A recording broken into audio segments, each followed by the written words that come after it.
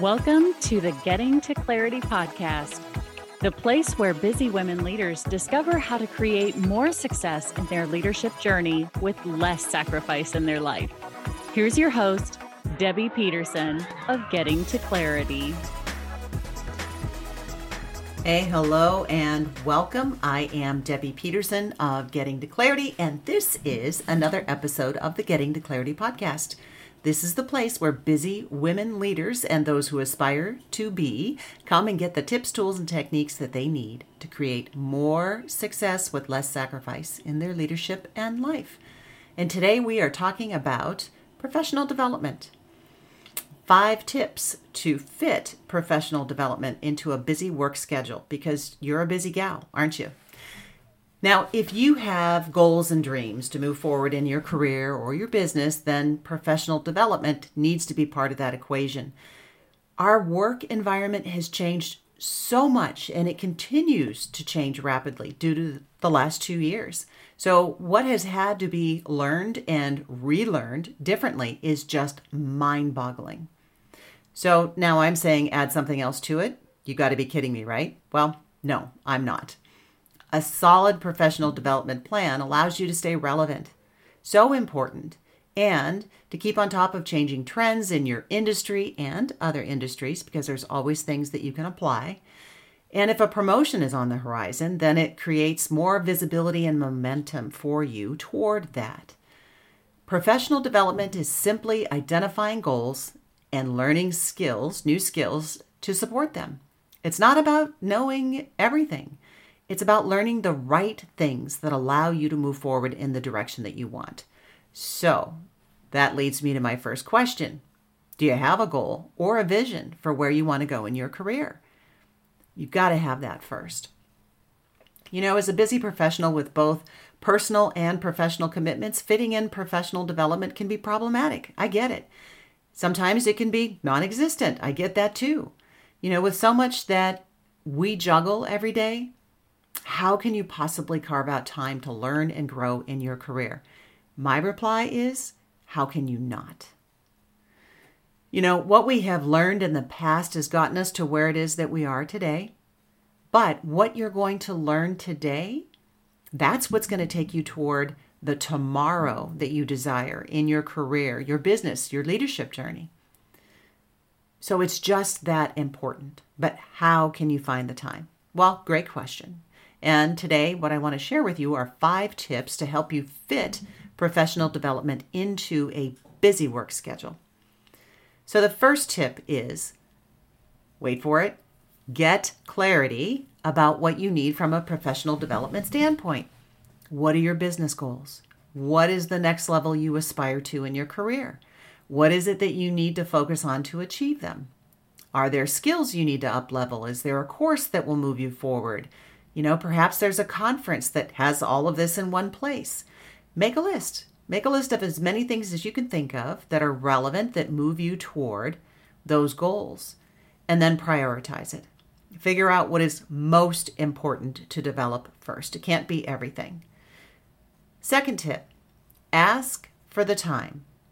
If your company is willing to let you go for professional development but doesn't pay for it, ask for the time. That's a point that you can negotiate. And ideally, your organization is going to pay for it and send you.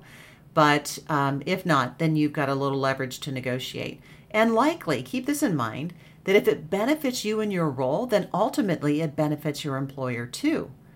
So you can make that argument.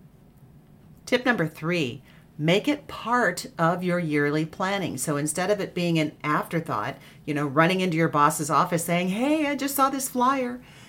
Think about what it is that you need to include in your professional development in advance.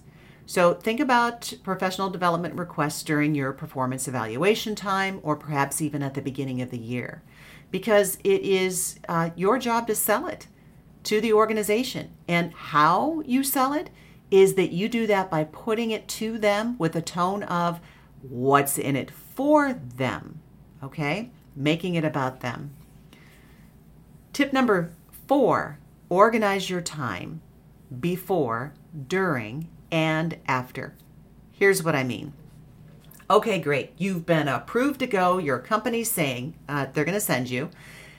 Now what? There are two of my favorite quotes, and here they are. One is, we teach people how to treat us. And the second is, what we permit, we promote. And both of these quotes couldn't be any more relevant than here on this particular topic. So what I'm asking you to do is to teach people how to communicate with you while you're gone. Okay? Take a look at your to-do list before you go and scrub it ruthlessly to identify what it is that you actually need to do, couldn't be done by anybody else. Look for what can be deleted until later. And then next, what can be delegated to someone else while you're gone, whether this is at home or it's in the office. Make sure that your autoresponder is on and that you have clearly communicated in the autoresponder and to your team when you're going to be available each day. Finally, make sure that you plan out your week before you leave. So the week that you return, plan that week out before you leave. What this allows you to do is to know what to expect while you're gone by organizing your time before, during, and after. You're kind of in a little more control, as much as possible, that is. There's always unforeseen circumstances, but this puts you in a better position. And then finally, tip number 5, get it where you can, but please be strategic.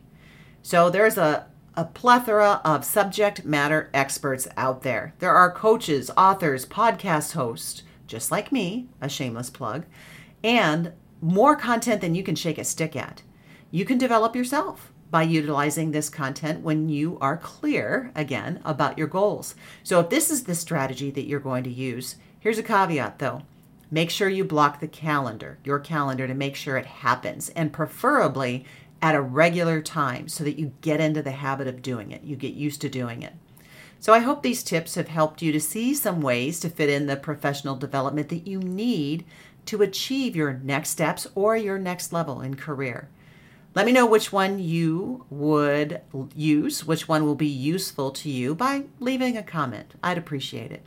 And until next time, here is wishing you all the clarity that you deserve. And if you are ready to take charge of your career, if you want to figure out your next steps, next level, or maybe even your next chapter, then get my free career and leadership resource.